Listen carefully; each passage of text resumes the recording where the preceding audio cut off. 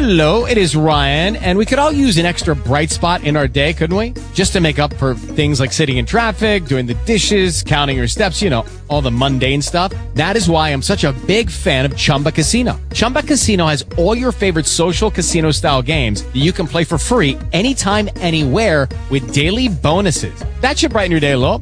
Actually, a lot. So sign up now at ChumbaCasino.com. That's ChumbaCasino.com. No purchase necessary. VGW Group. Void where prohibited by law. See terms and conditions. 18+. Talk shoes. Recorded live. All right. Good evening, everybody. It's Wednesday, May 18th, 2016. And we're here tonight with Mr. Bob Schaefer. You guys, by the way, feel free to help support these calls by joining the website, youhavetheright.com. That's how we bring people like Bob to you, is with your support. So go check it out. So, Bob, how you doing? I'm doing great. All right. So what are you going to talk to us about tonight? Well, we're going to talk about how the president's quasi-government, that means it's not really a government, it's a corporation now since about 1871, and as it was enhanced by 1878, is no longer a government, and how they are messing with us and pretending to be a government, and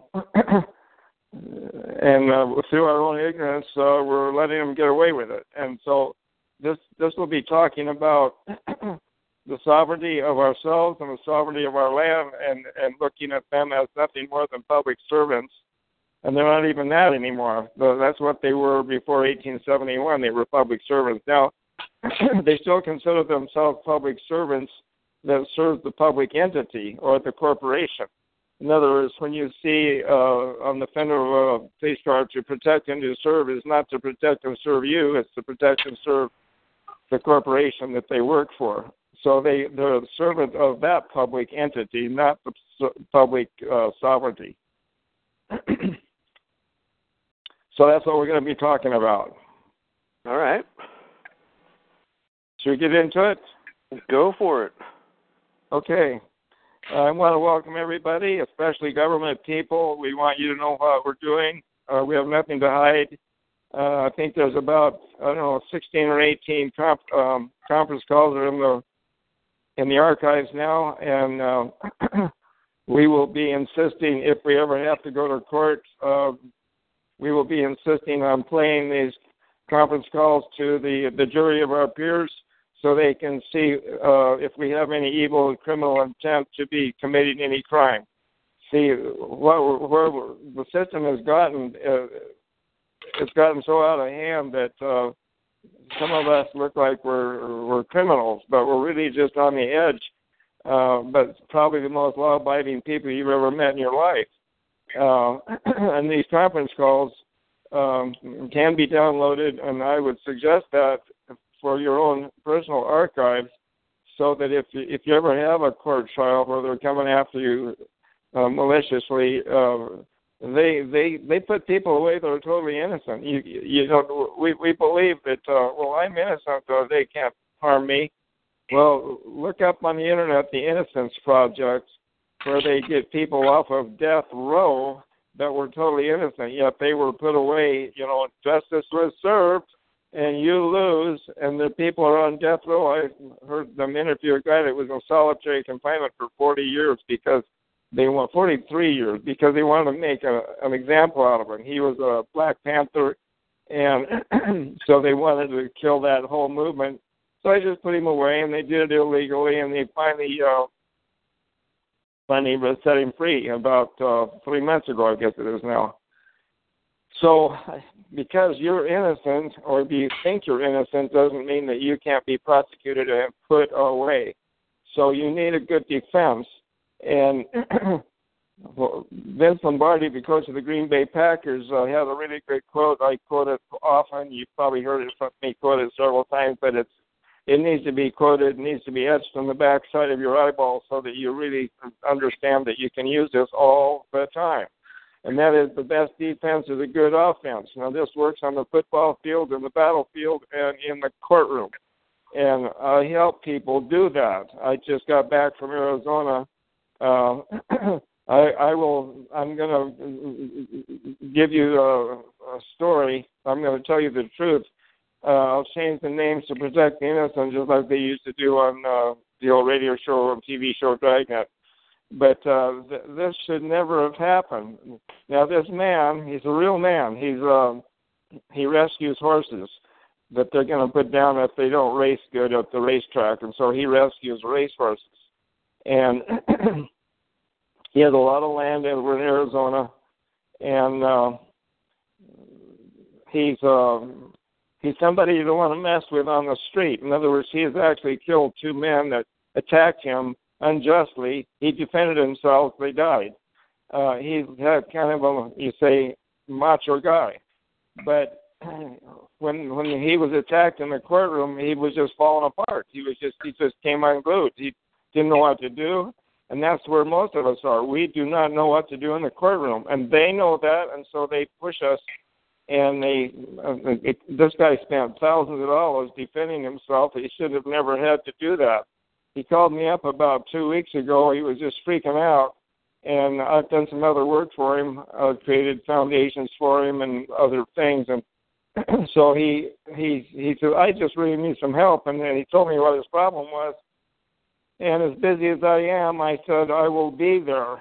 I'm going to be there for you. He just needed me, and everything I do, it seems like, is on an emergency basis, and his rose to the top. So I helped him sue a state judge that was really going off half-cocked. See, judges, they're not always as righteous as they would like you to believe them to be. Anyway, I helped him sue a judge and two neighbors they were friendly neighbors for many years, and then they all of a sudden just turned on him, and because they wanted something for free, and they thought, we'll just use the courtroom to get what we want. And then his own two attorneys, we sued them, and because they were working with the judge to just really mess with this guy, and we sued a well company. Now, again, I'm going to change the name, but I'm going to read to you the first couple of pages of this lawsuit that was just filed about 3 days ago. It starts out on paragraph number 1. The title is Brief Introduction. Now, normally, you don't do this. Normally, you start out with jurisdiction. When you use the U.S. District Court, they want to see where do they get jurisdiction, which we get to eventually. Actually, it's the very next issue. But we want to set the stage here, and we can do that as pro se because we're not bound by the rules that everybody else is bound by. Pro se litigants shall be held to a less stringent standard than attorneys, and so is their documents. So we start out, let's say, with our opening statement. This would be the opening statement once it gets to trial. Now, paragraph number 1, as will be seen, the old statement, no good deed goes unpunished is an appropriate observation in the Seventh Amendment action at law. See, when we sue in U.S. District Court, we use the Seventh Amendment, which starts out with in suits of the common law. Well, an action at law is the title of a document when you use the common law. Paragraph number 2. This action at law is not to be considered as any type of an appeal of any valid state court case rendering the Rooker-Feldman doctrine inapplicable. Now, you see, one of the first things I had them off at the pass with this little statement because they're going to come back and make a motion to dismiss. First, failure to state a cause of action upon which relief can be granted pursuant to Rule 12.6b. Well, we can shoot that one down too because we've been doing this for years. But the Rooker-Feldman doctrines, a lot of people, and this is why I think the people in the system let me do what I do, because there's a lot of people out there that go off half-cocked and they do stuff like this, but they violate this Rooker-Feldman doctrine. So what happens is they have a bad state court case and they don't appeal it properly, and so they lost. So now then they go and sue everybody in the United States District Court, and the district court looks at that as an appeal. In other words, you didn't finish prosecuting your case in the state court. You should have appealed it in the state court. And if you didn't like what the appellate court did, you appeal it to the Supreme Court. If you don't like what they do, that's the state Supreme Court. If you don't like what they do, you appeal it to the United States Supreme Court. In other words, you keep appealing in the state court. You don't switch. Now, if somebody sues you in the state court and it's a federal issue like a land patent issue, within a certain amount of days, I believe it's 10 days, you remove it to the United States Supreme Court. That's an okay thing to do. And you give them notice. Notice is under due process. Fifth Amendment gives us due process, and the 14th Amendment makes the Fifth Amendment applicable to the states, so they can't get out of it. And by notice, this is like a finger in the chest. I'm giving you notice, boy, and I demand this. And so notice and demand is a common law action. So if you catch it early, you remove it automatically. And when you give them a notice of removal, give the state court and all the opposition notice of removal, it is removed, whether they like it or not. It may get someday remanded back, but as of right now, it is gone. The state court has no jurisdiction whatsoever. It was removed.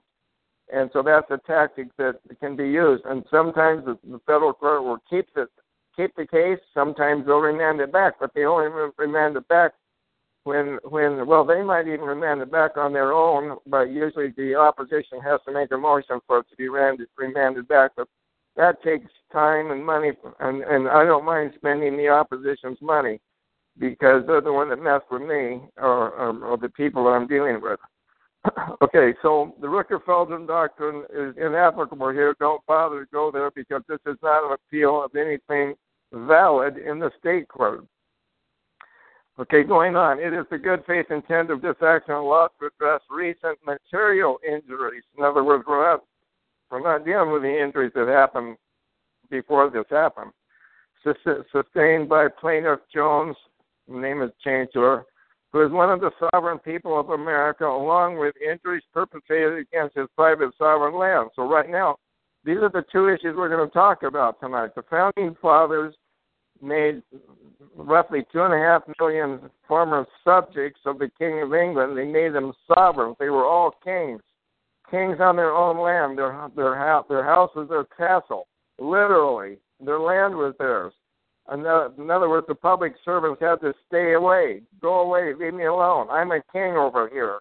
Now, if I did a damage to somebody else's life, liberty, or property, then up to common law they could come in, but they had to go through the hoops, mainly the Fourth Amendment. And the Fourth Amendment term probable cause, which we get into later in the document, which we won't do tonight, but the Fourth Amendment term probable cause was for a common law or an unwritten law felony. In other words, like murder, rape, arson, treason, kidnapping. They hadn't even made a written law yet. In other words, they didn't say, there ought to be a law against murder. They didn't have to do that at the common law. It was already a felony. So the term probable cause in 1789, when that was drafted, and see, we're looking at the intent of the original lawmaker, which is binding on today's court system or quasi-court system. Quasi means as if it were, but isn't. It's not a court system anymore. Today it's an administrative law tribunal or an ALT. All of them. It's very rare, and they give you a jury trial, but not a trial by jury. Well, the Seventh Amendment action at law, we demand a trial by jury where the jury looks at both the law and the facts. When you have an administrative law or an ALT jury trial, the judge will say, I will judge the law, you will judge the facts. Well, there's no protection there against bad laws. At the trial by jury, if the Seventh Amendment is part of the system of checks and balances built in the American systems of law and jurisprudence, where the jury of our peers, the people, the sovereign people, the other kings, get to look at the law as the last resort and they can say that's a bad law. That whole thing is called jury nullification. Well, if you're in an administrative law tribunal, you better not talk about jury nullification. They'll hold you in contempt of court for that because it makes the judge look bad when he says, I'm going to judge the law. He's not going to ever judge the law. The the law is set up for income and for profit for the court system. It's a revenue generating thing for them. And that's why you see, for instance, you'll hear where like Volkswagen and some of these people got fined really big money. That's a good thing for the government. Hey, we got billions of dollars out of that company, and they're looking for ways to do that. Back in the 70s, when we had the gas shortage, which was never a shortage at all, there were tankers in the harbor that were sitting low in the water, full of oil. They wouldn't let them offload because they were trying to make us look like we have an oil shortage, and that's all been proven now. But the government got in on the rape by saying, well, we're going to get an excess profit tax from those oil companies. They got all that money. Let's just clean up on that ourselves. So that's what, and this isn't, by the way, a constitutionally valid government since 1871 and 1878. It's a corporation. It's a profit-making corporation. They're listed on Dun & Bradstreet, and they're making money, tons of money. I mean, these people are working for it, and they keep a straight face and make you want to believe that they're real, and they're not. So we have to show them that we are sovereign and our land is sovereign. Go away, leave me alone. So we're talking about this Mr. Jones, who is one of the sovereign people of America, along with the injuries perpetrated against your private sovereign land, since the alleged state court case was commenced. So, in other words, right now we're talking about a brand new injury. So go away with Rooker-Feldman doctrine. We're not trying to appeal anything there.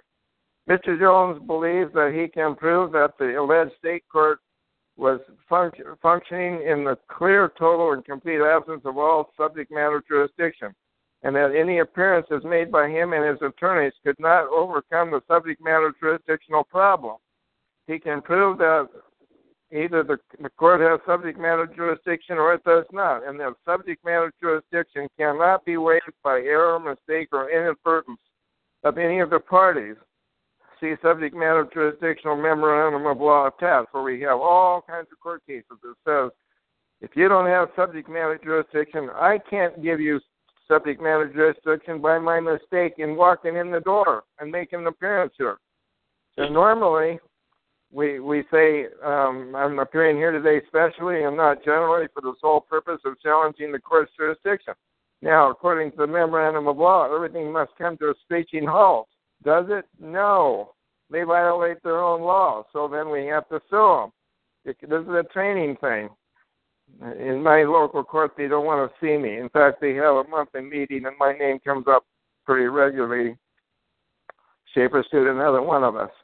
Okay, Plaintiff Jones, hereinafter Jones, or Plaintiff Jones, the defendants, John Smith and Mary Smith, hereinafter the Smiths, had been friendly next-door neighbors for many years. Now, this goes to show you how things can go sour in time when people's greed surfaces over some problem that nobody knew about years ago.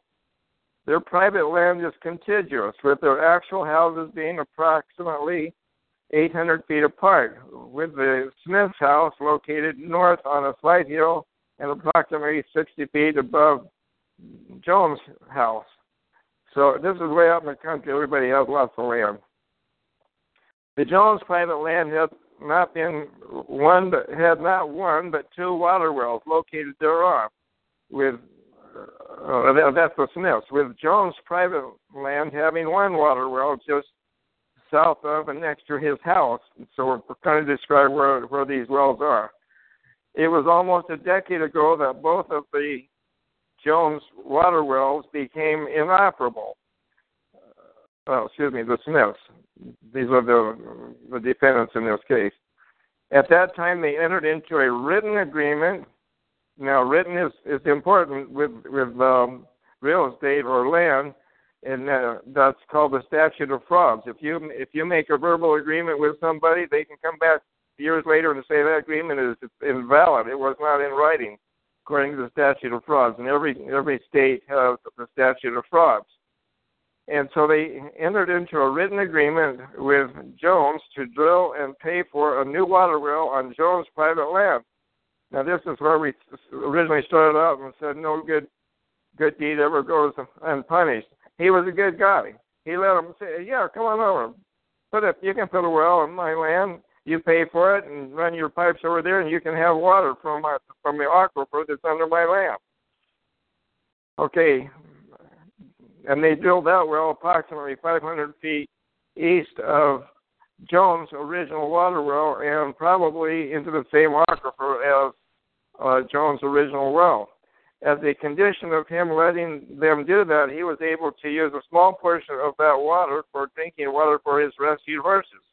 Other than that, there would be no cost to the Jones. In other words, he didn't sell them a site or a piece of his land. He just was helping his neighbor. He's just a good guy. Until the new water well was drilled, rendered operable, Jones, in good faith, allowed the Smiths to run a water line from his existing water well to their water tanks up on the hill to supply them with water at no cost until the new well was rendered operable. When finished, the new well produced non-potable water. It was kind of oily or something. Mr. Jones, a well-known water well electrician in the valley, offered to do what he could to clean it up, as everyone thought the water was from the same aquifer as his existing well and could be cleaned.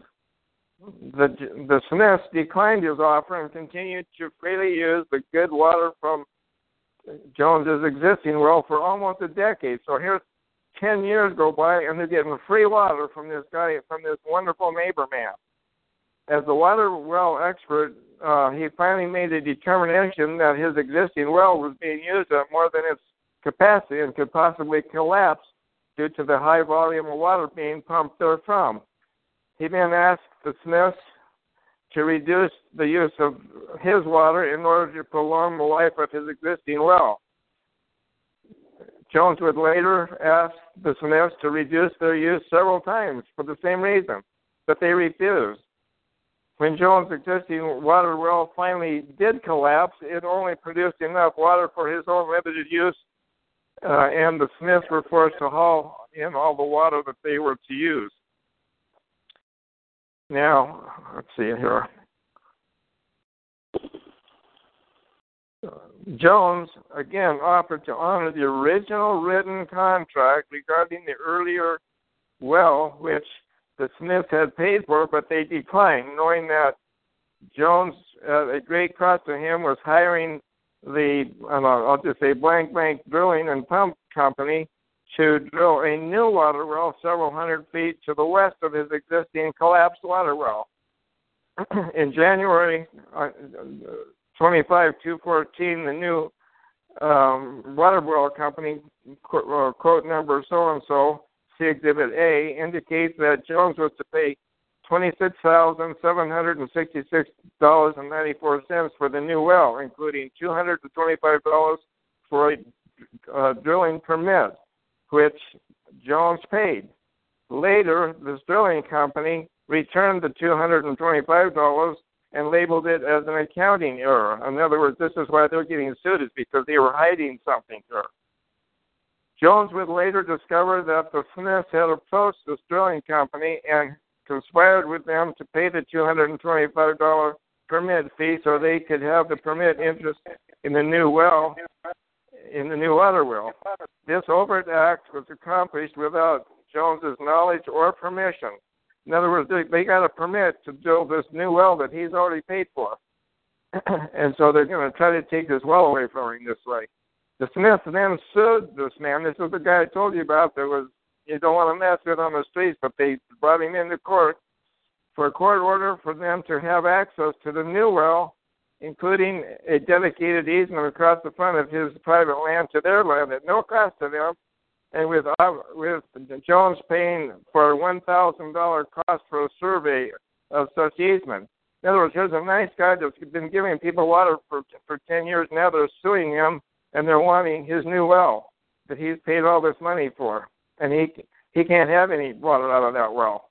It's unbelievable. So that's why this is kind of the introduction to the rest of the case, which we will not read. Jones, not knowing anything about land law, hired an alleged attorney named, I won't name it, who handed the case off to another alleged attorney named, I won't name his name. Jones clearly informed them of his willingness to help the Smiths develop the old well that they had already paid for, but they were not to have any interest in the new well. This information was rendered to the new attorneys about 15 times. Now, this is why we were suing the attorneys, because everybody had all notice of all this stuff. And yet, somebody's getting paid into the table, it looks like. Looking back at the entire situation, Jones clearly notices and alleges that the evidence indicates that his own attorneys and the alleged judge have sided with the Smiths and have attempted to get him to sign a contract that is totally against his position and totally for the Smiths. In other words, right now, remember we talked earlier about the statute of frauds. Right now, there's nothing in writing, so they're trying to get him to sign something and put something in writing, then they can nail him with it. The alleged contract, see Exhibit B, attached, and the later corrected contract, also attached, clearly looks as though it was drafted by the Smith's attorney. And it wasn't. It was drafted by his own attorney. And it gives the whole farm away to his neighbors. As of the date of this document, Jones has not signed any contract, but the alleged judge and his own attorneys have attempted to force him to sign such a contract. Jones sincerely believes that forcing him to sign such a contract would be in violation of Jones' constitutionally guaranteed and secured right to contract and right not to contract, according to well-settled American contract law.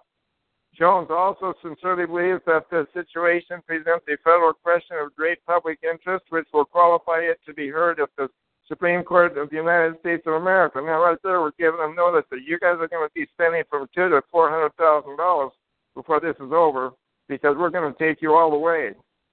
As of the date of this document, Arizona Statute of Frauds, that's ARS Section 44-101, in parentheses 6, has not been invoked, simply because he didn't sign anything yet. Jones has not agreed to anything in writing rendering the new water well, regarding the new water well, nor will he in the future. The judge has almost said he was going to hold him in contempt of court if he doesn't sign this document. So now we took the judge away. See, this is what you can do. When you sue a judge, he's out of there. He becomes a party, and he can't do anything. If he does, and sometimes they just don't care, then that's really bad evidence to show the other court, the federal court, what that state court judge was doing. Now, of course, what we do, we go look for his oath of office and his statement of economic interest and his bond, and we find out he's not even a judge. He's just pretending, and he's just counting on the ignorance of the people on the street that they think he's a judge. Good night. He's wearing a robe. He's in a courtroom, and you've got all these attorneys and everybody calling him Your Honor, and it looks real, but it's not real. Okay, he's been informed and believes that Jones has been informed and believes that for American contract law to be invoked, there must be a mutual benefit, meeting of the minds without any threat or coercion, like what they've been doing to him, and it must be in writing, with each party receiving a signed original, and with a valuable consideration. Get a load of this. These attorneys don't even know this one. A valuable consideration of at least $1 American of silver. There is no such contract in the record, in any American court of record. Now, see, all the constitutions talk about the state courts being a court of record. You look up court of record in the law dictionaries, a court of record proceeds at the common law. Well, that's what we're doing, and that's not what they're doing. They're not a court of record.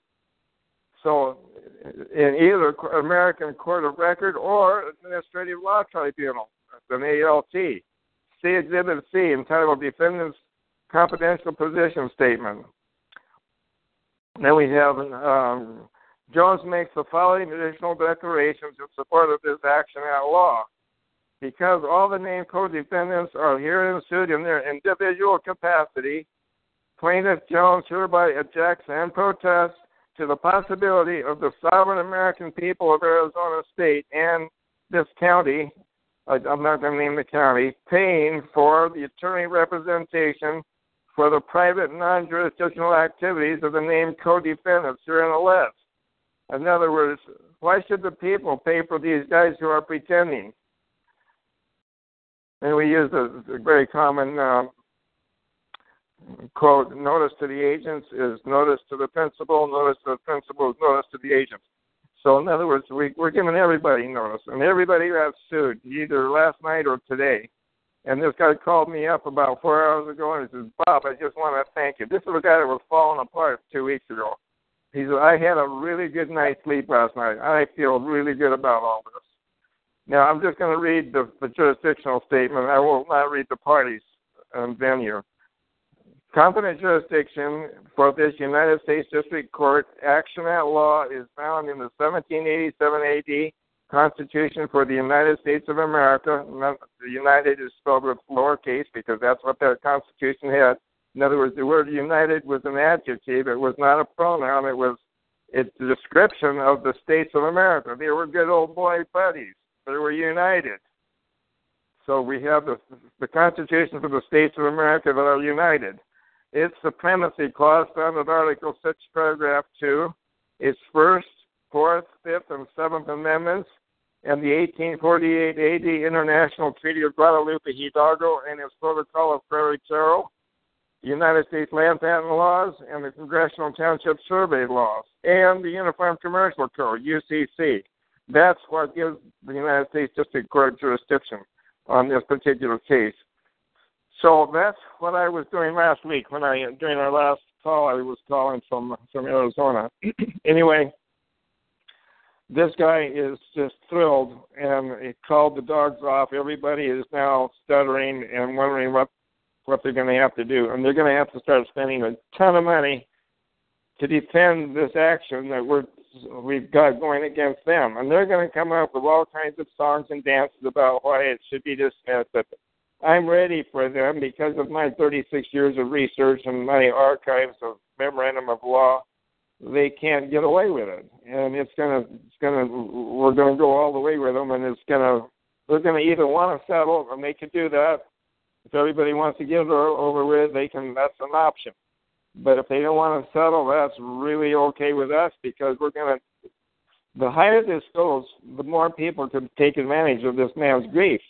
You see, when you win in a lower court, it's only good for that jurisdiction. When you go up on appeal, it goes into a bigger jurisdiction. And when you get to the United States Supreme Court, you have, which is what we use, most everything that we quote is from the United States Supreme Court. That's good all over America. So I can help people in Maine using United States Supreme Court cases. Anyway, I'm going to do a diagram here. We'll do a mental diagram. You know, back when I was in high school and college, my English teacher used to like to diagram a sentence. And, I never did figure out what a dangling participle was, but that was part of the diagram. So we're going to diagram sovereignty here of the people. So imagine, if you will, whether you're an atheist or an agnostic, just bear with me because the Declaration of Independence referred to the Creator. And so we're looking at the intent of the original lawmakers. And so in our diagram, we're going to have the Creator up at the very top. He's the highest source of jurisdiction there is. And then under him would be miracles type laws. Like there are things that happen that go against the natural laws. But there's the natural laws under that. And natural laws would be like gravity or hydraulics or leverage, things that natural science produce. And unless you're some kind of a magician, you cannot overrule gravity and hydraulics and all this stuff, leverage. You can lift a 50-ton vehicle with a hydraulic jack by just pushing on a little lever now and then. If you have a big enough lever, they say you can lift the earth, and that's with a lever. So we start out with the Creator, then we have We have eternal laws that can be overruled by miracles, and then we have natural laws that we all live with. Now, and then under that is common law. Now, see, before any legislature ever sat down, the very first legislature, every nation on planet Earth had its own common law, which is unwritten law. In other words, it's based on reason, logic, and common sense, and it deals with custom, usage, practice, and procedure. In other words, this is the way we do this here. Now, in New Guinea, they eat their enemies, what's called cannibalism. So under the New Guinea common law, that's okay. That's what they do there. We don't have that here. It's against our common law. That's something we don't do. So the common law, nobody gets away from the common law, even a sovereign king. If a king does an injury to somebody else's life, liberty, or property, then he can get prosecuted, and not by the penal code either, because the penal code doesn't apply to the sovereign people. See, so underneath the sovereign people, we had originally 2.5 million former subjects of the King of England became 2.5 million sovereign Americans. And they weren't citizens of anything. So there's no such thing as a sovereign citizen or a sovereign citizen ideology. The term sovereign citizen is an oxymoron. You can't be a sovereign and a citizen at the same time. You have to step down from your sovereignty to become a citizen/person to work for the government or to be a public servant. And that can happen, that can go back and forth during the day. In other words, one of the sovereign people steps down to become a judge. So when he walks in the door, he becomes a citizen person, and he places himself under the constitutional laws, and because he's the one that took an oath of office to that system of laws. The sovereign guy above, he didn't take an oath of office. He's protected by them, but unless he causes an injury to somebody else's life, liberty, or property, he's above it. But now this judge, he steps down for the course of time during the day, and he places himself under the constitutional mandates, which include the Fourth Amendment. And there's a lot of power in the Fourth Amendment, and getting it interpreted according to the intent of the original lawmakers. See, now, they could have amended. A lot of people say, well, the Constitution is a joke. It's just, it's old. It was done 239 years ago, and, we've moved ahead. And, well, wait a minute. The Founding Fathers were smart enough to make it a living document. It could be amended. And it was amended 27 times. And one of the amendments turned out to be bad. And so they did a repeal amendment. And so if you don't like something out there, you can amend it. And they have never amended the Fourth Amendment probable cause. So now, under administrative law, they have what they call reasonable cause or cause. And so they go into court and they get an administrative law judge to issue an administrative warrant to come out and inspect your land because you had a couple of tumbleweeds that you let it grow old, and you had a flat tire on your antique car that's been sitting there for 30 years. And so that's against the code. Well, wait a minute. The code doesn't apply to a sovereign on his sovereign land. Now, here's the way laws are made. Laws are either passed or they are adopted. When they're adopted, they don't apply to the sovereign people. When they're passed, they don't apply to the sovereign people unless they step down and place themselves under it. So, but when they're adopted, they're even less important to anybody. Now, with the constitutionally valid law, it starts out in one of the legislative houses. So now we're going to a legislature where they have it's a good idea. Somebody says there ought to be a law. And it starts out as a bill. That's the title of the document. And if it's in the Assembly, it's called Assembly Bill, or AB. If it's in the Senate, it's the Senate Bill, or SB. But it's the bill. And they have a reading to the whole House. Then it gets sent to committee where they have another reading. And then they work it out, and they want to make it different, a little bit different. Maybe it needs some changes. Somebody has a good idea. Then they have another reading. Then they take it back to the main house if it ever gets out of committee. A lot of stuff dies in committee. In other words, I'm showing you here that it's really hard to pass a law. So then they finally get it worked out, and they get it out of that one house. Then they have to send it to the other house. So it goes to the other house where they have a reading. Then they send it to committee. Now they can agree with, this is a good law just like it is, or they might want to make some other changes. If they make more changes, they can do that. And then they have another reading, and they all agree on that. Then it goes back to the main house where it's read again. There's all these different readings. And then if they pass it, it goes, if there was any changes made in it, it has to go back to the first house so that they can agree on the changes. So both houses now agree that this is the law they want passed. So they finally get it all passed as far as they're concerned. Now, this is part, by the way, of the system of checks and balances that we talk about, that the quasi-governments we have today, the federal corporate profit-making corporations, they don't want to hear about the system of checks and balances. They're in it for the profit. Go away, leave us alone. You're all a bunch of crazy sovereign citizens. Anyway, so then it goes to the governor of the state, if it's a state law, for him to sign, or the president, if it's a federal. Now, he can sign it, or he can, under the system of checks and balances, he can veto it. He can say, I don't buy that. I'm not going to sign that into law. He might make some suggestions, or he may just put it in his pocket and not do anything. That's called a pocket veto. He didn't really veto it, but he just ignored it. Now, if he signed it into law, now it's law, but it has to have an effective date. First, it has to have a date of passage. Then it has to have a published effective date. Then it has to be published in some of the journals, and then it becomes law. Now, then it goes to the executive department. That's the cop on the beat, code enforcement.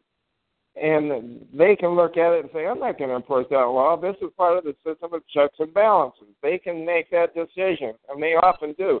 Back during Depression and the Prohibition, there was a lot of cops that says, I'm not going to mess with my neighbor that's got his little still going in the backyard making his own hooch.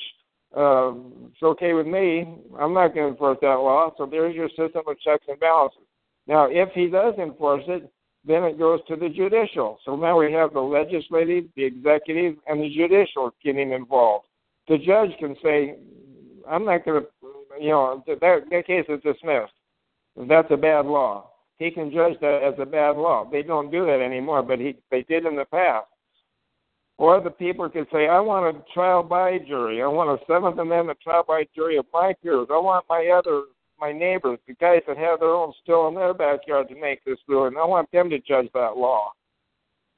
And that was another part of the system of checks and balances. And that's the reason that the repeal came about, is because of so many, they couldn't get a conviction after a while, because so many people said, no, that's a bad law.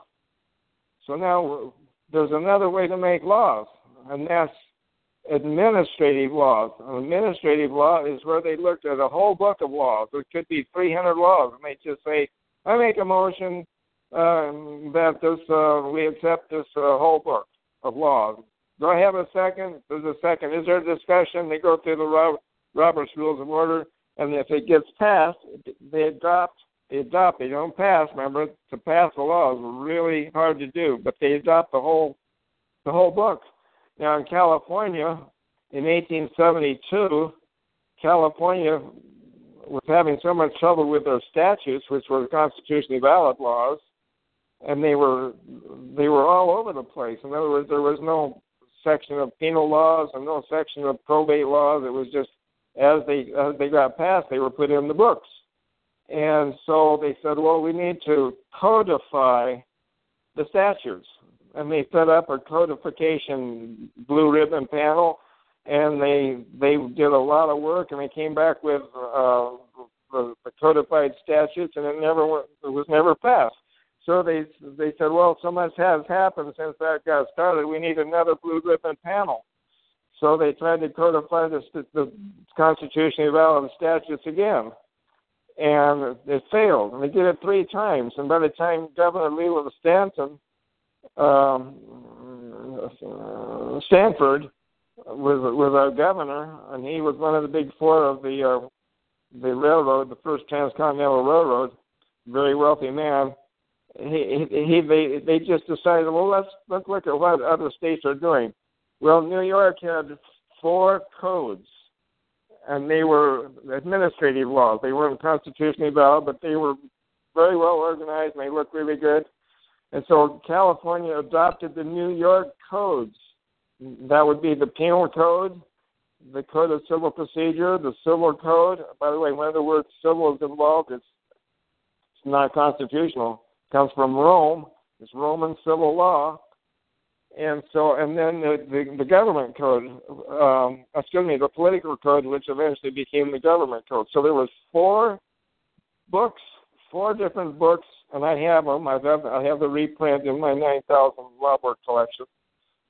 They had 4 books. Now, this was in 1872. Now, that was 7 years before the 1879 Constitution came into being. And that happened after the Act of 1871, which made these corporate government, quasi-governments. So, see, dates are important.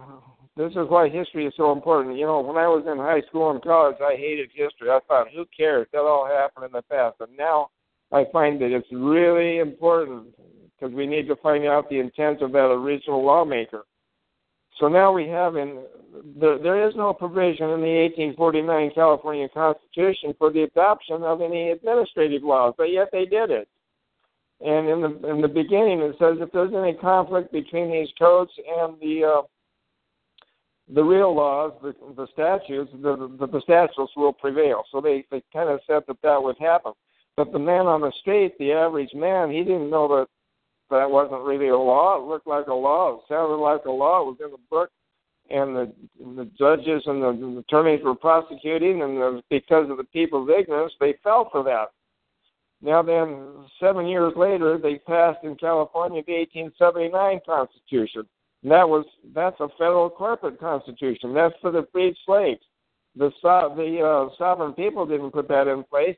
The citizens of the United States did, which would be the freed slaves. This was right after they got freed. So the 1849 California Constitution was to protect the sovereign Californian people from their government. And they could hold those government people's feet to the fire with their oath of office. Say, wait a minute, you violated this part of the Constitution. The 1879 Constitution was for the free slaves. It was designed to control.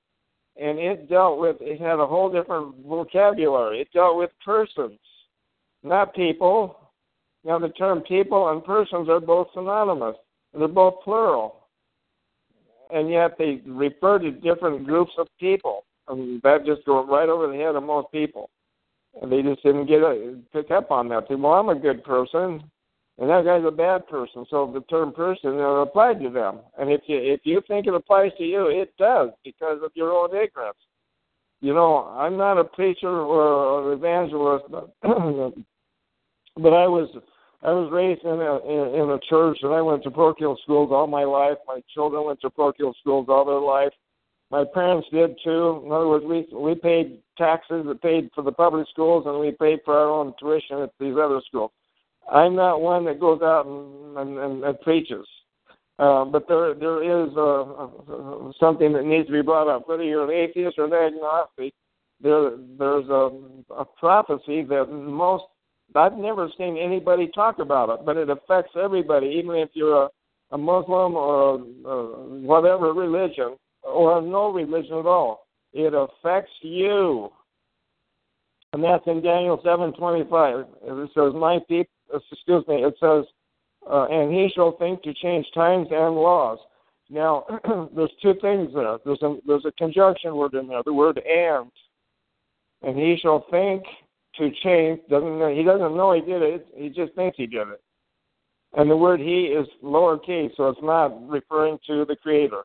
So somebody else thinks that he changed times and laws. Now, because the church I was raised in is a Sabbath-keeping church, I've heard a lot of sermons about how the Sabbath was changed from the seventh day to the first day of the week. And but nobody ever talks about the and laws part, which I will right now. And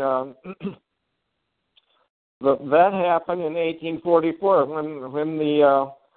when the law of the land was violated. See, until 1844, the law of the land and the law of the sea started and stopped at the mean or average high tide mark of the oceans of the world. All countries had a common law or a law of the land on the dirt, soil, earth, ground.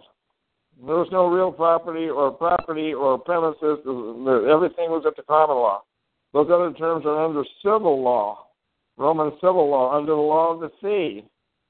So in 1844, Congress did a good thing. This was a good thing. They said a ship's captain should maintain law of the sea control of his ship to the end of the voyage, and that means even up past the mean or average high tide mark on the Mississippi, Columbia, Colorado, and Hudson rivers. And so they let the law of the sea come inland so that the ship's captain could maintain total control over his ship, its cargo, his passengers, and his crew. So the law of the sea got us started inland for good reason. Then they found out, hey, this is a good thing. We get to control people under the law of the sea. Let's, through a contract, put everybody under our control.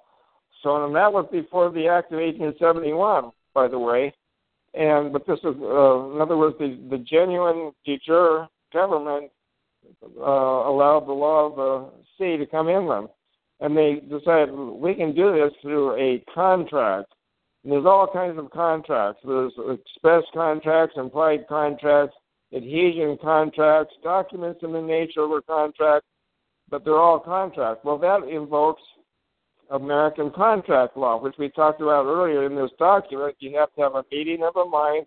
Everybody's got to say this is good for me, and it's got to be put in writing, especially if it's in over land, and there has to be a minimum of at least $1 American dollar of silver as what's called lawful consideration for that contract. Without lawful consideration, there is no contract.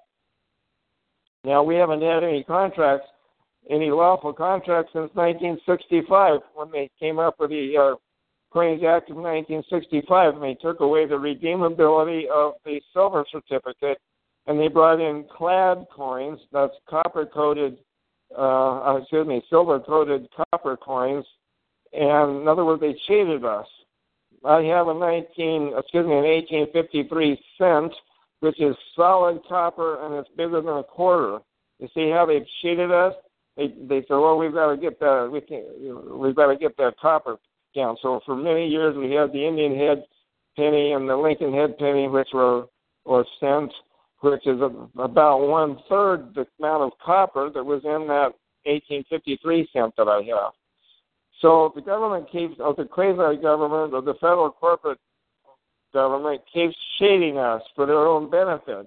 We need to know how to buck that system and do it successfully and do it righteously and for good cause, which is what I do. That's my specialty after 36 years. 36 years ago, I got stepped on pretty hard. I had a half interest in a beautiful hotel that is now gone because they destroyed it. They flattened it. It's gone because I was going to compete with a new Ramada Inn, which became the Maruca and the Radisson, and then it's been vacant for 9 years because the economy is so bad.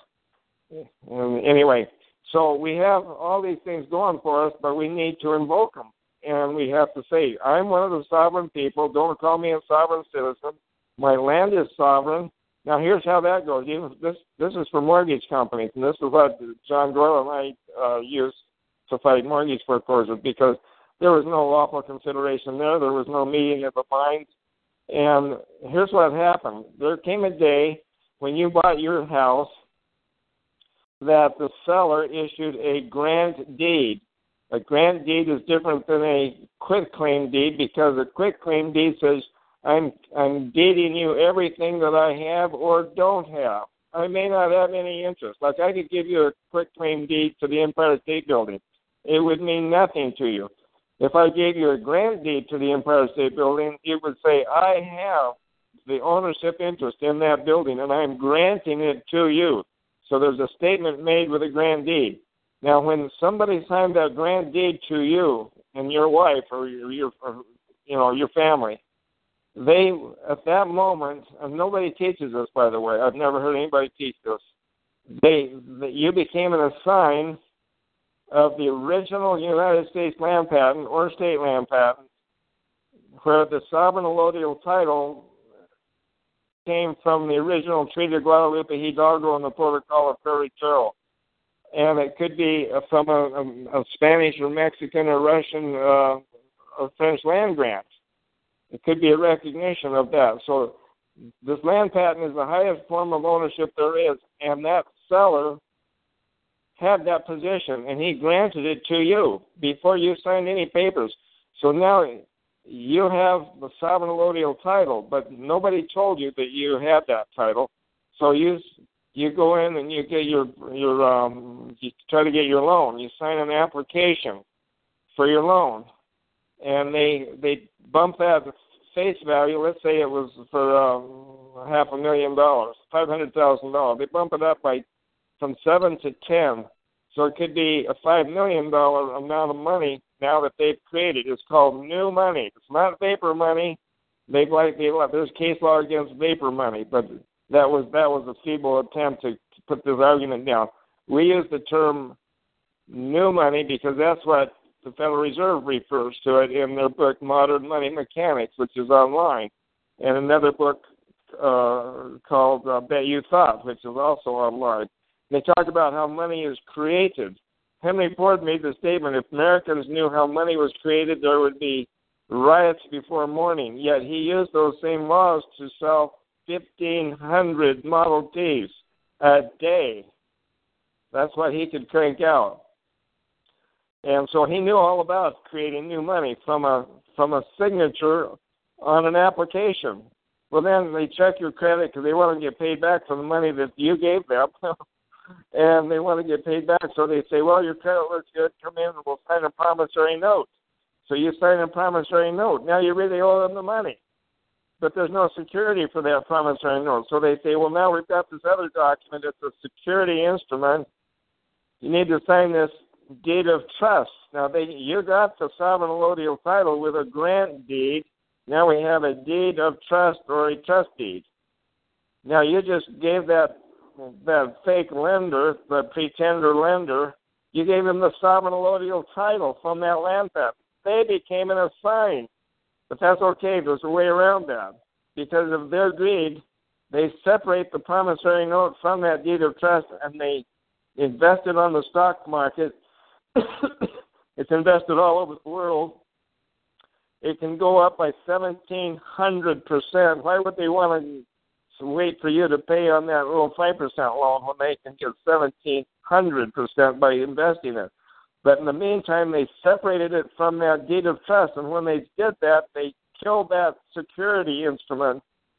They can no longer foreclose on your house with that deed of trust, but you do it every day because of the ignorance of the people, and I think a lot of judges know that this is what I'm saying is true, but they just go ahead with it because their retirement is invested in these mortgage-backed securities, which are invalid. So now here's this deed of trust that's worthless. It's been abandoned, and when it gets abandoned, you gave it to them, it comes back to you. So now you have the sovereign allodial title from that land patent. Now you are truly a king on your own sovereign land, even though you're making payments. So there's ways to stop making payments, and there are judges are now ruling in our favor because their families are getting foreclosed on, and they're saying, well, here's the real world, and so so there's a lot of good case law coming down now and available to us from all over America, all the way up to the Supreme Court. But there's one case that goes clear back 128 years from the United States Supreme Court that says when they separated the promissory note from the deed of trust, they killed the deed of trust. So that's very old. And so when people say, well, that's old law, we say, yeah, but, the United States Supreme Court was never overturned, so what do you have to say about that? And there's nothing they can say about it. So anyway, you and I are sovereign people. There's probably about 3 million of us now. There's 325 million Americans, so I would say there's the rest of them are either prisoners who are not sovereign anymore, or they're in the military, but they're 24/7 citizen persons. They're 24/7 citizen persons. But there's about 300 million of us that are sovereigns, and some of us can step down for the period of time during the day and become a citizen person. But at the end of the day, when we cease that activity, we go back to being sovereign again, and we're kings. And we're above the law. Now, I realize nobody wants anybody to stand above the law, but I would like to ask the judge, are you ever under, in California anyway, are you ever under the harbor and the navigation code? Tell me when you're under that. Well, they're never. So if you're not under that law, where are you? You're above it. So you go and put your ship in the harbor and place yourself under the harbor and navigation code. Then you better comply with that code. But when you're not in the water with your ship, you're not under that code. There's a welfare and institution code. Those people are under that law 24/7 because they have a contract. Remember the 1844 contract? They love contracts. Let's get these people under a contract. Now here's a bad thing, and I'm going to tell you how you get around it. There's what they call an adhesion contract. You don't even have to know about it. Well, your folks got a marriage license to be married and have children, and they got a license. So then now that was a 3-party contract. So if we don't like the way you raise your kids, we can take our kids away and put them in a foster home. And those kids are under an adhesion contract. So the way around that is you have to make a document that says you're invoking the American law of contract, that were not a party to that contract, and there was not full disclosure in the record that your parents were giving up their kids with any kind of adhesion contract, and there was no lawful consideration of $1 American dollar of silver. And so that adhesion contract is now null and void. It's not voidable, it is void. And there's new case law on the difference of those two words. You have to use the void word. That contract was never valid. So it's void ab initio. Ab initio is Latin or Greek for from the beginning. And so it was never valid. It was always void, and you're claiming it's void, so go away, leave me alone. All right, Chad, I think I'm ready for Q&A. Well, that was a mouthful. You went for 1 hour and 2 minutes. A lot of good information there. So if anybody has any questions, Genevieve, hit *8 on your phone. Raise your hand, and we'll call on you. Hit *8 on your phone. Chirp, chirp, and we'll call on you. Bob, do you have a question? No. Well, your hand is raised. Well, I hit *8 so that I could do the talk. I did that an hour ago. Okay, well, Genevieve says she's calling now.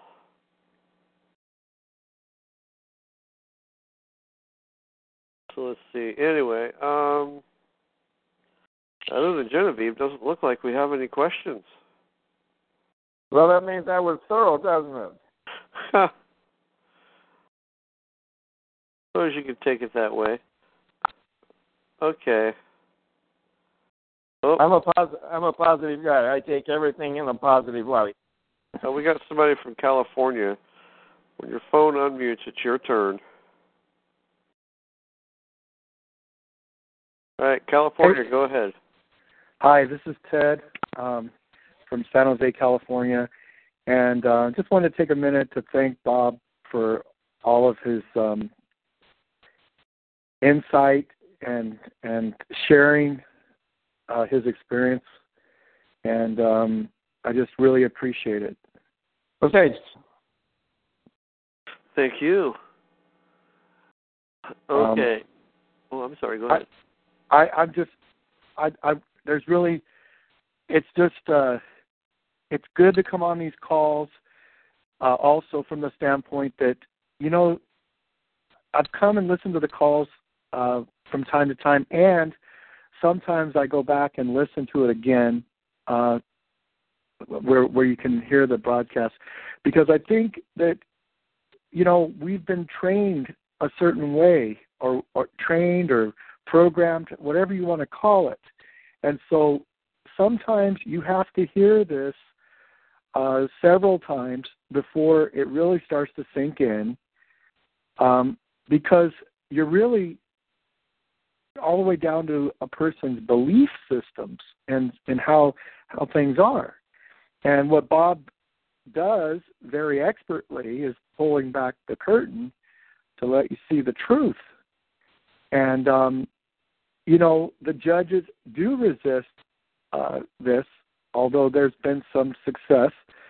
And so when you go into court and you are presenting your position, you can't just take Bob's words and say them.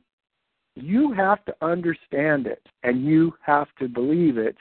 And so that's why Bob says, also research it so that you have that behind you as well. Because I don't think until you get to that point, and I have experience going into court, and I'm not afraid of the judges or the court or the deputies. They all try to intimidate you. That's the whole game, is to get you in there, intimidate you, give up your rights unknowingly. And so I just, again, that's a longer thank you to you, Bob, because you sure have opened my eyes, and I'm getting up to speed and educated on these subject matters. And thank you. Thank you for your comment. Thank you. All right. Genevieve, you're next. My turn? Oh, I guess she doesn't want to talk. We'll move on to someone else. Oh, you. Hi, Bob. Hi. Genevieve here. Yes. I have to second that fellow's statement. You are a wealth of information, and I actually re-listen to your broadcasts and type out a whole bunch of notes, trying to get it through my sick skull, because I've been so indoctrinated with everybody else's teachings that I've been a slave just like everybody else, and you're freeing the slaves, and I really appreciate you. Thank you. And I have a bunch of questions for you. Okay, before you get into that, you brought up a name last week, and after the call, I thought of something that I should have added at that time, and that was that you brought up the name of somebody who was talking about lamb patents and doing the lamb patent sandwich, and we talked how that's not too smart and very expensive, and it's not necessary at all.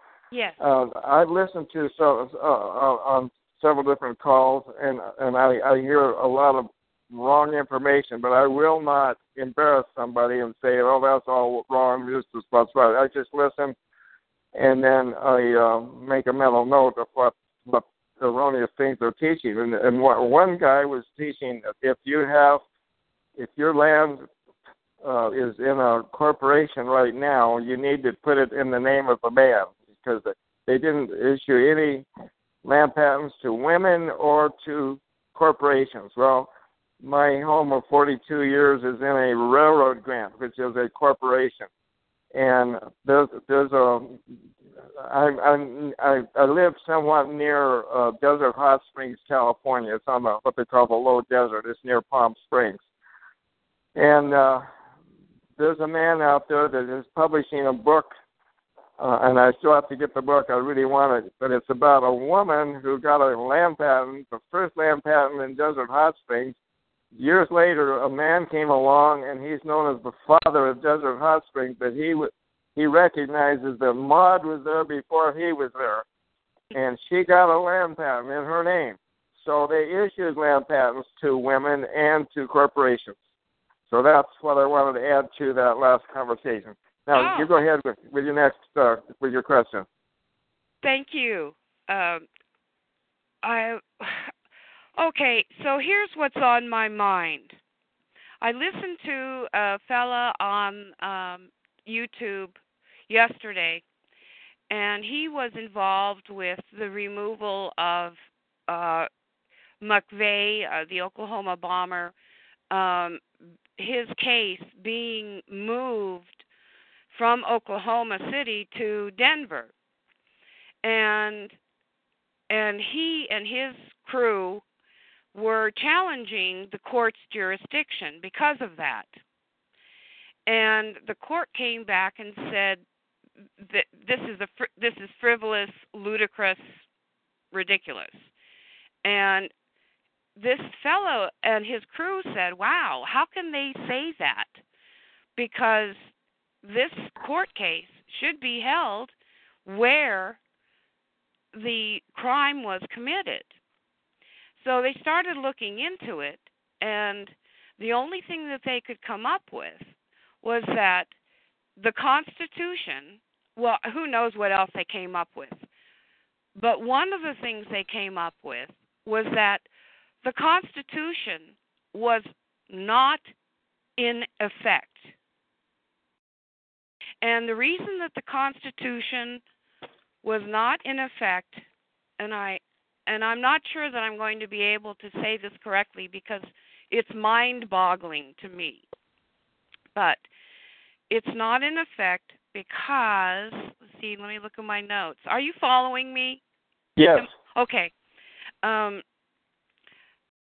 So when the colonies rebelled, they became outlaws because they were beyond the protection of the king or the state.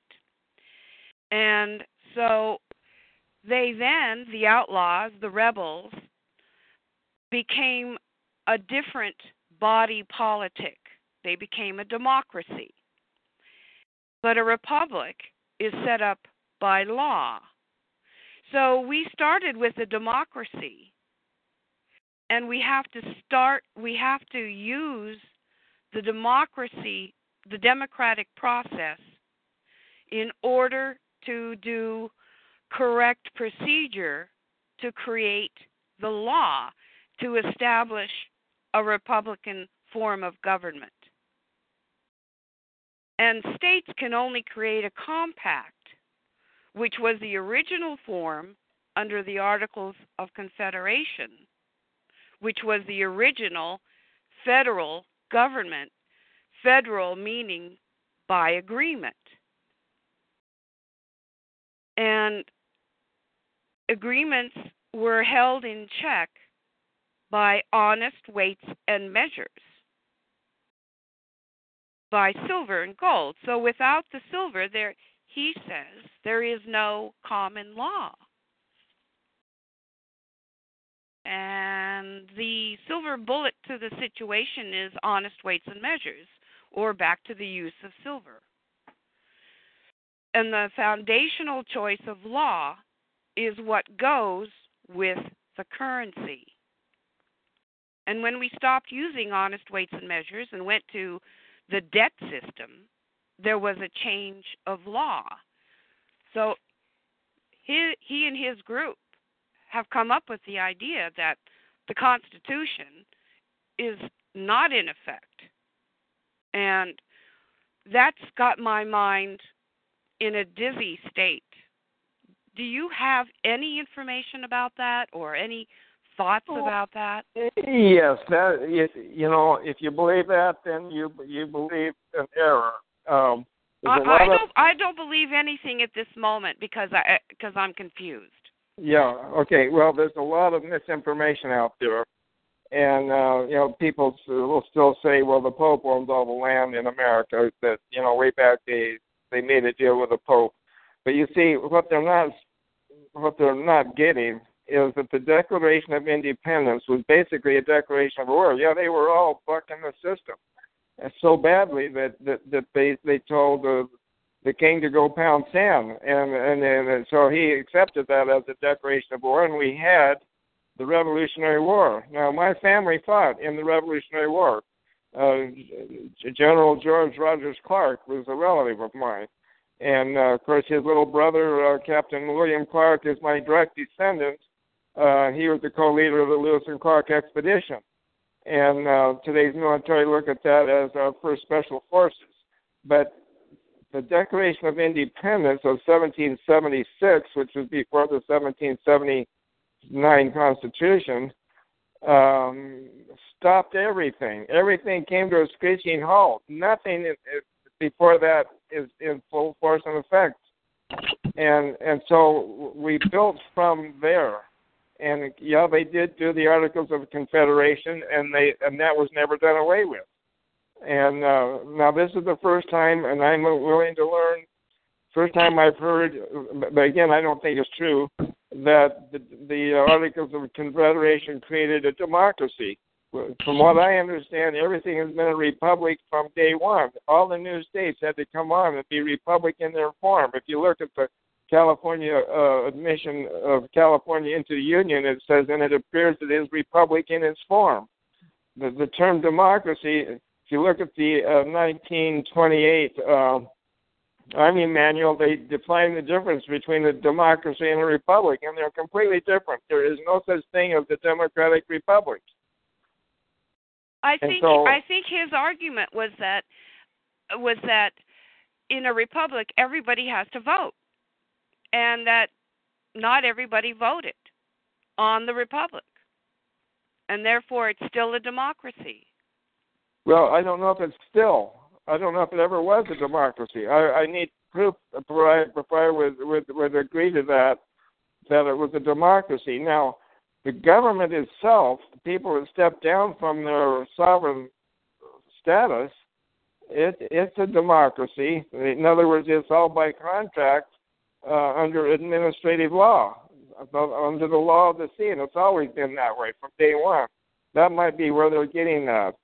But as far as the people are concerned, you and I are not part of the Constitution either, but we can hold their feet to the fire.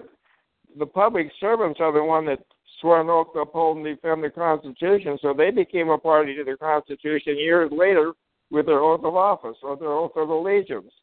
And now we can say, look, you violated your oath.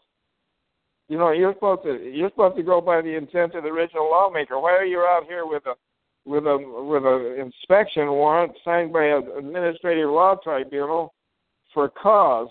I'm protected by probable cause of a common law felony of 1879, which was never amended. You need to go away and leave me alone, or we're going to all get to know each other much better in the days, weeks, months, and years ahead, because I'm going to sue you.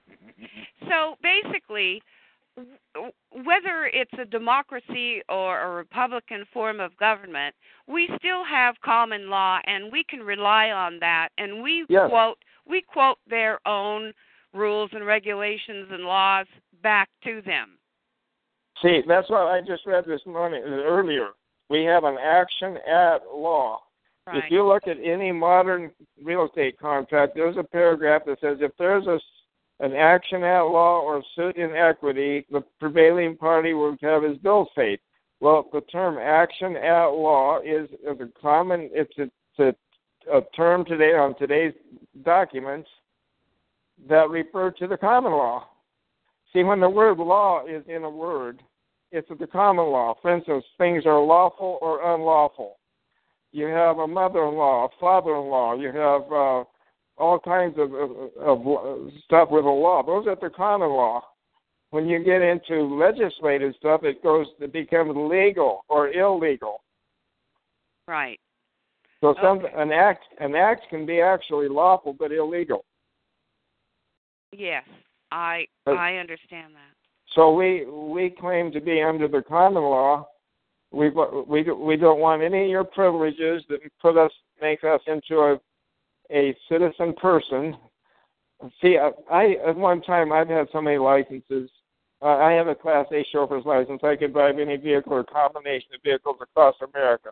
I had a loan officer license. I had a real estate license. I had 4 state contractors licenses. I had a manufacturer's license. I built 35 vehicles in my own factory. I had all these licenses. Now I have no licenses. I don't even have a driver license. I don't preach that to others, but I don't have a driver license because I don't drive, and I know the difference between the driver and the traveler, and I can prove it in court, and I win in court. But see, when you have privileges, those are contracts. I got rid of all my privileges. I am not privileged anymore. I have all my unalienable rights endowed to me by my Creator. If you don't have a Creator, that's too bad. I have a Creator, and He gave me all these unalienable or unalienable rights. You cannot touch my rights. What I do is a matter of right. I don't have your privilege. In other words, the highway is my right of way. I agree with you. Yay for you, Bob. Yeah. Okay. That helps me. What you said helps me because listening to that fella yesterday really got me confused. So, good. That's a relief. So you got another question for us? Is that all right? Yeah. Oh, okay. Yes, I do have another question. Thank you for asking, Tad. Thank you for answering, Genevieve. Well, now, Bob, I've heard that Social Security, joining up with the Social Security is a contract. But how can there be a contract if there was no consideration given? Well, I believe there was. When I signed up for that, it was so long ago. I was 14 years of age, and now that was 60 years ago. And when I signed up for it, it was SSI, stood for Social Security Insurance. It was for my retirement insurance, and I was told I had to have it. Now, I wasn't of legal age at that time, so I can void that if I want to. But today's government looks at Social Security as a welfare. And my answer is no, you might want to call it welfare, but it was a contract that I signed up for my retirement. And, I stopped paying in probably 40 years ago because I thought, by the time I need it, it won't be there. But now I believe that they'll just keep voting and voting and voting in more, and it'll always be covered. They'll try to make changes, but if they stopped it completely, there would be really big riots right away.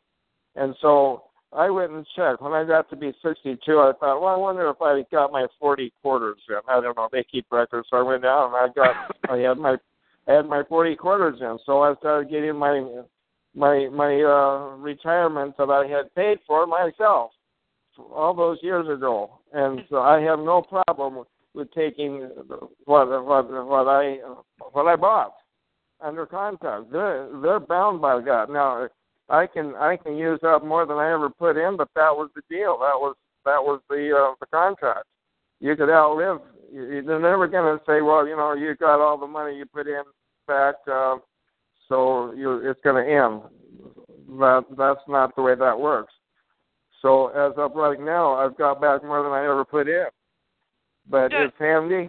It's handy, and I take it freely, and I admit to it because it was a contract that I entered into with an understanding that it was for someday for my retirement. Yeah, I like Social Security myself because I'm on it. Uh-huh. But I keep hearing that it's a contract and that I am somehow because of that single contract that I am somehow involved in some kind of octopus bunch of contracts with the government. Well, see, what they would like you to believe is that makes you into a citizen person, and it doesn't, because they never gave you full disclosure that if you take this Social Security contract, you're going to lose your sovereignty. They didn't give you that full disclosure, so then it is a contract, but the contract is binding on them more so than binding on me. But did you give them some consideration when you signed that? I don't remember. I do remember I had to pay $1 to sign up for the selective service. Lucky you. Yeah, I did. I paid $1. Wow. To sign up, and that made that contract valid and binding. Wow. Okay. Well, then one more question, if that's all right. Sure. Do you have any leads on finding out about common law copyright? No. Well, here's I can tell you where you go and look that up. Oh, good. Thanks. You go to a law library, and they have a series of books called Words and Phrases. And you look up common law copyright, and there might be 6 or 8 pages. There might be 3 pages. I don't know. I haven't looked that up. Oh. But it'll tell you everything you need to know. Now then, in California, I don't know about your state, we have Matthew Bender's books. Matthew Bender has a set of books called Practice and Pleadings, and another one called, I think it's Memorandum of Law. 2 different sets. They back each other up. So you want to look up common law copyright, or you might just look up copyright, and then it'll show all the different kinds of copyright. One of them will be common law copyright, and see what Matthew Bender has to say about it. And he'll have forms in there where you can make a claim, I guess, whatever you need. I like Matthew Bender's books. I use them a lot, and one of these days I'm going to be buying a set of books called Words and Phrases, which is much more complete than a law dictionary. I have most law dictionaries in my own set of law books, including Bouvier's and Ballantyne's and Black's. But Words and Phrases is a really good set of books. I also have Corpus Juris Secundum, and you might look up in Corpus Juris Secundum common law copyright, and that could be even your best source. Thank you very much. Appreciate Okay. that. Okay, I think that's it for me tonight. Thank you again, All right. Bob. I appreciate your comments, and I appreciate your questions. You're a deep thinker, and you have good questions. Bless you for saying that. I feel like I'm so in the middle of the whirlpool, and I don't know what to ask sometimes, but I know I've got a million questions. Lucky you. And Tad. Right. Thanks, Tad. I appreciate your help. All right, You bet, I'll let you go. Genevieve. Good night. Good night. All right, so I think that's going to do it. No more questions.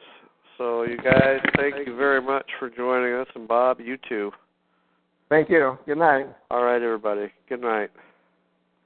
Hello, it is Ryan, and I was on a flight the other day playing one of my favorite social spin slot games on ChumbaCasino.com. I looked over at the person sitting next to me, and you know what they were doing? They were also playing Chumba Casino. Coincidence? I think not. Everybody's loving having fun with it. Chumba Casino is home to hundreds of casino-style games that you can play for free anytime, anywhere, even at 30,000 feet. So sign up now at ChumbaCasino.com to claim your free welcome bonus. That's ChumbaCasino.com and live the Chumba life. No purchase necessary. VGW Group. Void where prohibited by law. See terms and conditions. 18+.